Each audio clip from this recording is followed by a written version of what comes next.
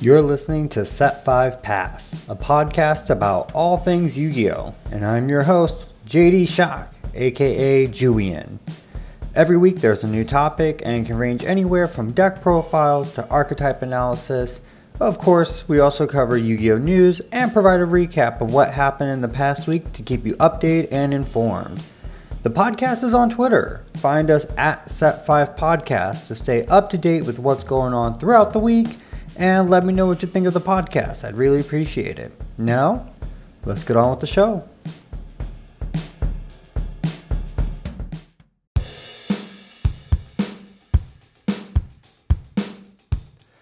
Hello and what is up, everyone? I hope you all are enjoying yourselves today. Now that COVID is getting a little bit more under control and people are ignoring it just a little bit more, we're seeing regionals happen again in person. And I cannot express to y'all how excited I am to go to an in-person event. I don't think I've been to a regionals probably since like 2015. So this will be huge for me as I dip my toes back into a really competitive serious scene. I think that I made up my mind and I'm going to play Tenyi Sword Soul, which is, I'm still kind of learning the combo lines, but it's working out. The deck kind of plays itself, which is pretty nice. If you're going to any regionals or any type of large events soon, which ones are you going to? What deck do you plan to play? Let me know on Twitter. Who knows? If you're in the Midwest, I may see you, and that would be pretty cool. Large-scale events are always a blast. In some ways, they're kind of like mini conventions. There's just so much Yu-Gi-Oh! Content crammed into one space for a couple of days, and it feels like a whole new world if you've never experienced it before. Plus, there's always side events outside of the main tournament, such as like speed duel events and win a mat tournaments. And they do the token booth every now and then. So all of that wrapped together is pretty cool. Things like that. I'm over here hyping myself up about regionals, but y'all are here for an episode, so let's get on to that. This episode I want to talk about Dinomorphia. Dinomorphia is a deck that was released in Battles of Chaos, and what makes it different is that it is a trap deck based on having really low life points. At first I thought the deck was really rough, but after about 2 weeks of deck building and analyzing and really messing around with the deck, I found that this deck is really fun. It needs a little bit more hands-on deck to get some real theory crafting going, so we're going to go through that all together and look at what's in store for it in the future. Maybe you'll get some inspiration and want to play test it with yourself. That would be great. But, like always, before we get into this episode, let's cover some of this week's Yu-Gi-Oh! News. Starting off with Master Duels, Master Duels is celebrating 20 million worldwide downloads by giving all players 1,000 gems. In addition, they've added new gates to the solo mode featuring the Weather Painters, an archetype that we broke down here on the podcast not too long ago. Other Master Duel news, get your theory crafting caps on because the next Duel Festival has been announced. Starting on March 23rd, running through April 4th, the Low Rarity Festival gets into gear. In this event, all super and ultra rare cards are banned, so you can only use normal and rare cards. In addition, they've made a custom ban list affecting True Draco, True King, Megalith, Magispector, Generator, Time Lord, Tenyi, and Phantasm Spiral Dragon in hopes to diversify the event for all. If you are a frequent Rogue player, you're probably going to love this event. And up next, OTS 19 has been announced, debuting on June 10th, 2022. Players will have a chance once again to collect powerful tournament era cards and fan favorites to upgrade or add to their collection. So far, we've only gotten confirmation that this set will feature an ultimate rare Fallen of Albaz, so if you're looking at the new Albaz structure deck, you'll maybe want to pick up a copy or two.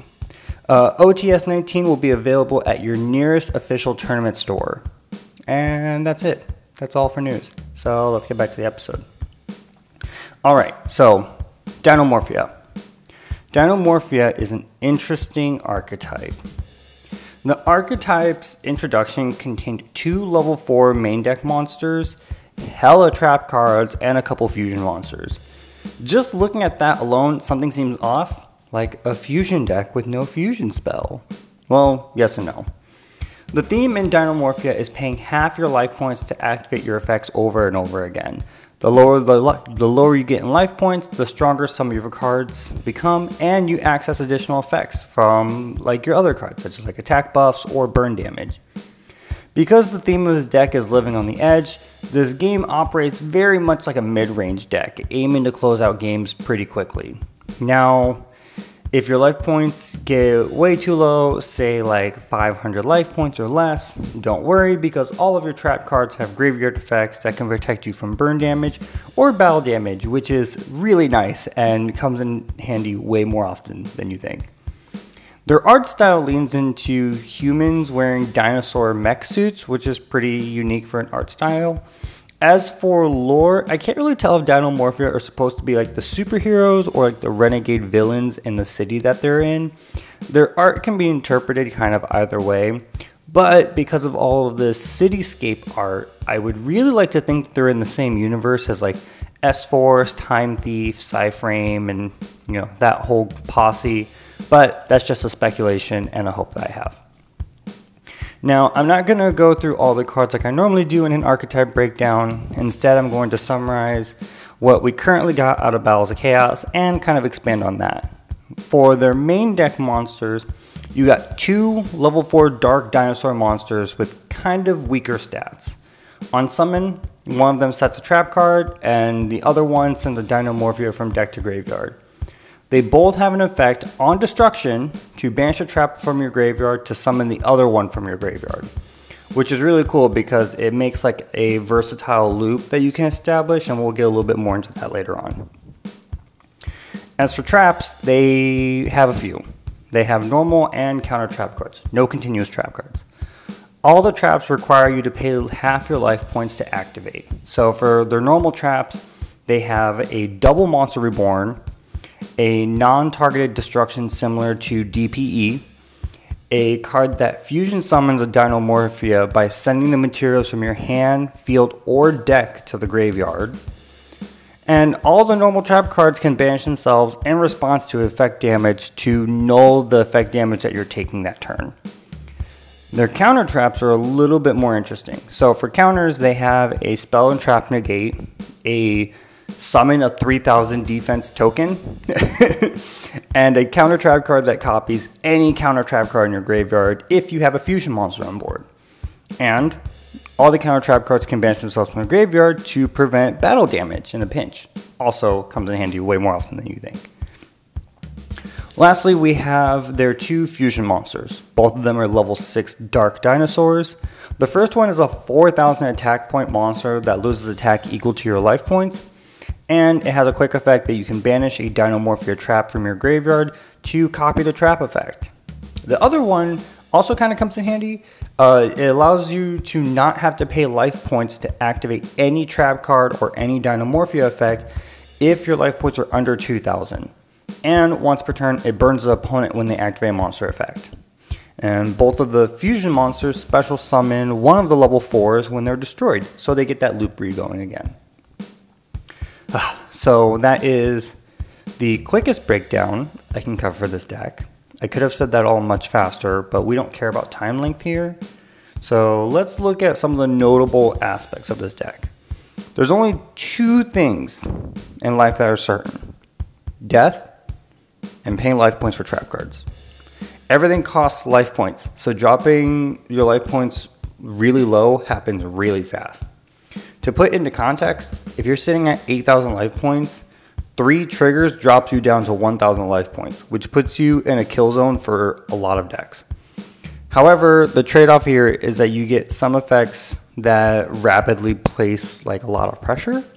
So the goal is blocking key choke points for a turn and then swinging in for game the following turn. And that's the usual game plan. This deck can play a grind game, however, it's not really recommended. Some other notable synergies in this deck include other trap cards that require life point cost. Most notably, like the Solemn trap cards fit perfectly into this strategy and can even benefit in the mid game. The first thing that comes to mind is that the Dinomorphia counter trap card that copies any counter trap in your graveyard. You could hypothetically be running 6 copies of Solemn Judgment, although it would be kind of bricky. You essentially don't have to worry about any of your opponent's plays if you have 5 negates in your back row. I don't know, sounds pretty good. Being a trap deck, this deck can utilize Lord of the Heavenly Prison, which is a nice 3000 attack and defense addition that we got from Burst of Destiny. It protects your back row, and if you have any set back row, and then it can set any back row from the deck, which in a way counts as like another playset of the main deck monster that sets Dinomorphia back row. Now, I am by no ways an expert on the archetype. However, I played it very steadily for a period of time and played several variants. Dinomorphia is surprisingly flexible, and if nothing else, it can be a nifty engine to ultimately get extra bodies on board. However, that's not why we play Dinomorphia. This deck is a trap-based mid-range deck, which sounds weird, but is surprisingly effective. I'm going to talk about a couple variants I played, and then you can kind of judge for yourself how you feel about it. I'm just going to kind of do like a quick pros and cons of like the builds that I tried out. So, first off, since this is a trap deck that profits off low life points, I did lean really heavy into the Solemn variants. The thing about the Dinomorphia engine is that it's kind of large, so like roughly 12 to 15 cards. If you want to see everything consistently. The Solemn variant played extra copies of the Solemn Judgment and Strike to effectively make the opponent go negative on like using big extra deck summons, like things that took like several materials, things like that. In addition, this variant also did run Lord of Heavenly Prison to snag additional negates for following turn to ensure that your OTKs or like big damage swings turn went uninterrupted. One thing I particularly liked about this deck is that it got to make use of a trap card called Ferret Flames. And if you're unfamiliar with this card, Ferret Flames is a normal trap card that if your opponent's monster's total attack is higher than your life points, they have to shuffle monsters back into the deck until their attack is less than or equal to your life points. Now, you'd be amazed just how quickly your life points drop to like less than 500. So in a way, Ferret Flames kind of acts like an evenly matched in the deck because it doesn't even affect the cards, it affects the player. So it can handle some pretty tricky boards if it's played right. Also, Ferret Flames isn't once per turn, and it doesn't take like a specific trigger like Torrential Tribute. I found this variant of the deck to be very good in matchups where the opponent invests a lot of monsters into extra deck summons. Think like combo decks that try to lean in heavy into like Appaloosa or Axis Code Talker plays. With a single Solemn Strike, the opponent just threw 4 materials at you for nothing. It was also good as general disruption between the single removal of like the Dinomorphia as well as the OTK potential. You really only needed one good turn of shutting down the opponent to secure game, which was pretty easy. Now, my biggest gripe I had with this version of the deck was that your trap lineup is like huge, like like 25 trap cards, kind of huge. Now, that sounds really, really good if you're going first. Going second is a very different story. If your opponent made an established board on turn 1, you had no way to really contest that board, and you usually just kind of set 5 cards and pass. Not to mention the possibility of one of those traps being sniped by a DPE during the end phase. Unless they pushed more on the following turn, allowing you the opportunity to use like a Torrential Tribute or some of the Solemn cards, they really could just go into battle phase and call it a day. Yes, you may get to block with like the Heavenly Prisons as well as snagging like an additional trap card, but that's under the assumption that Heavenly Prison doesn't get negated. Keep in mind, you must activate something first to trigger Heavenly Prison, and almost all of your trap cards cost half your life points. So halving your life points just to get Lord to get negated means that you're just that much easier to kill. Now, the remedy of the going second problem is it was my second version of the deck. I did what dinosaurs do best. I played Ultimate Conductor Tyranno. This variant cut back on some of the trap cards, and I replaced them with a handful of like basic hand traps, UTC, and the dinosaur that searches your evolution pills. This way, if your plan A of the trap route did not really work, you had UTC to lean on that kind of helped you break some of those more established boards. This version seemed to work very well. I was able to make room for the Lord of Heavenly Prisons, so you had the capabilities to do some rank 10 plays using the UTC, which I found to be kind of appealing. It meant that you had access to trains, which is another going second OTK engine. So looking back from a distance, you either had a going first play where you got your normal summon done and you set a couple traps to disrupt, then on the following turn you pushed for a lot of damage really fast, or you went second and you broke the board with the dinosaur engine, and in main phase 2, you set up your plays to secure you a turn to push for game on turn 4. What appealed me here was that this deck had a little bit more like oomph to its plays. You didn't just do like one normal summon and set a bunch of trap cards and passed. Instead, you had a couple of interactions which could bait out negates as well as break boards if you needed to. Now, the downside was it was kind of tricky here, and there was some pretty breaky hands. You didn't really want to see UTC in your starting hand if you could not summon him. You needed as much interruption and negation as possible to secure you another turn to push for game. Also, summoning UTC meant banishing monsters from your graveyard, which this deck doesn't really have a whole lot of. So sometimes it kind of felt like you had to make a choice. Do I summon UTC to break the board and probably not hit for lethal? Or do I continue my Dinomorphia loop and hope that the opponent does not out-resource me? Both of them were not ideal in a deck that needed to like end games kind of quickly. Like, ideally you want UTC to secure you the win that turn, or you want to be safe knowing that if you keep the Dinomorphia loop, you're going to win. Like, playing that 50-50 just didn't feel right with me sometimes. So, to remedy the going first problem and the brick problem, I made a third variant of the deck, which felt like a nightmare meshed together. However, this build had some variants. Now, I'm just gonna go like completely like off real quick. You know when you are working on a deck and you identify some of the flaws and you're like, I'm gonna fix this flaw. And then in that process, you make new flaws. So you're like, I'm going to fix that flaw too, and fix that flaw too. And then you end up like over-tuning a deck to the point that it is like a 40 card pile where there's like no synergies. There's just a bunch of loose synergies, and you kind of make stuff work. Well, anyways, so that's what I ended up doing with Dinomorphia, which I think is like, as awful as it sounds, it's a great way to learn a lot of different techniques in deck building, because you get to identify other potential strategies that a deck could lean into that the deck may end up leaning to in the future. So this was the thing that happened with me. This third build, this third variant of the deck I built was very much that. So when I start talking about it, you're going to be like, what the hell? Why did he build this? I overtuned the deck. That's why I built this. So the third variant of the deck was a DPE Punk Dinomorphia build. I'm going to let you sit on that one for a moment. So let me explain my breakdowns.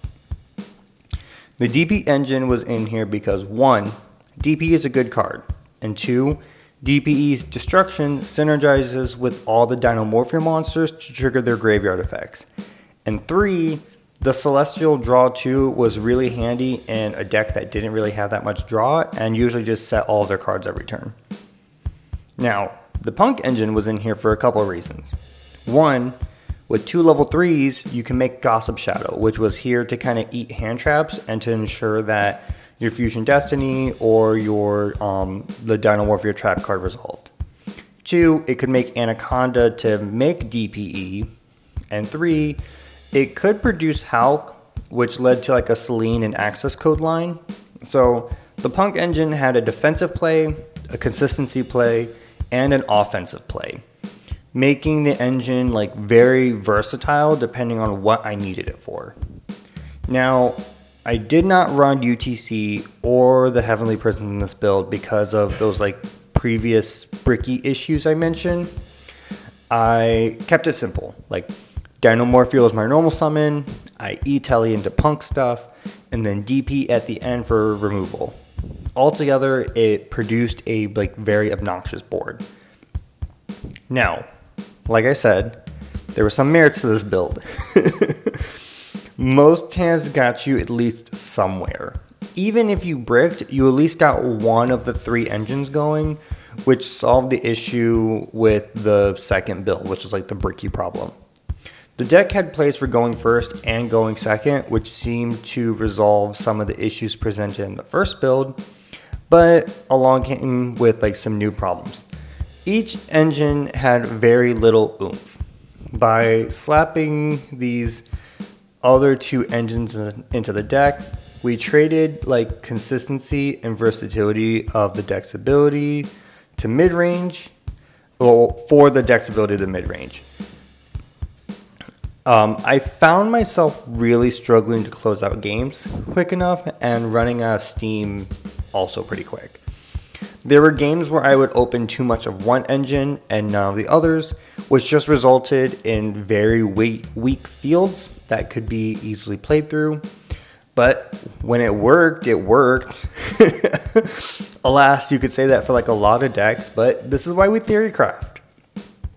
So, now that I've gone through all that, what are some conclusions for this deck? I think that this deck has a lot of potential. Outside of the initial interactions that the deck can do, it has access to a lot of burst potential without the playlines being ridiculously long, which I think is nice. It keeps it simple. However, this is also a downfall. Shorter playlines means that the hand traps are more effective against this deck, and the hand traps that hurt this deck are quite a lot. Veiler, Ash, Bell, Ghost Ogre, Lancia, DD Crow, all of them really hurt this deck in various ways. Overall, the deck is a good concept, but just needs a little bit more disruption as it stands. The only really counters that this deck has is a single pop from one of the trap cards and the counter trap for the spells and traps. So there's no monster negation. Granted, this deck can fully utilize other trap strategies such as Torrential Tribute, Ferret Flames, and the Solemn package. As it stands right now, with the exception of one fusion monster's attack stat, there's really no reward for dropping your life points so low so quickly, and I think that's one of the biggest issues with the deck as it debuted. Now, this deck does get some new support in Dimension Force that actually makes the deck a little bit more of a force to be reckoned with. They get a new fusion boss monster, which is a skill drain for anything with attack higher than your life points. So here's a reward for dropping your life points down to 500 life points in one turn. With monsters' effects being nulled, it does control the pace of the duel a little bit and allows the deck to actually be able to push for game when it wants to and not when it's pretty much forced to.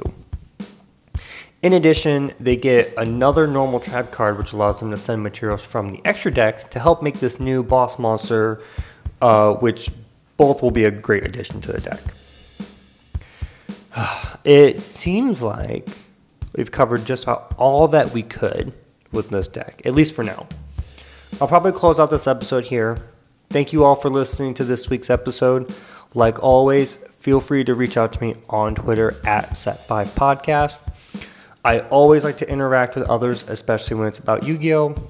Once again, this is your host, JD Shock, aka Julian, and you're listening to Set 5 Pass.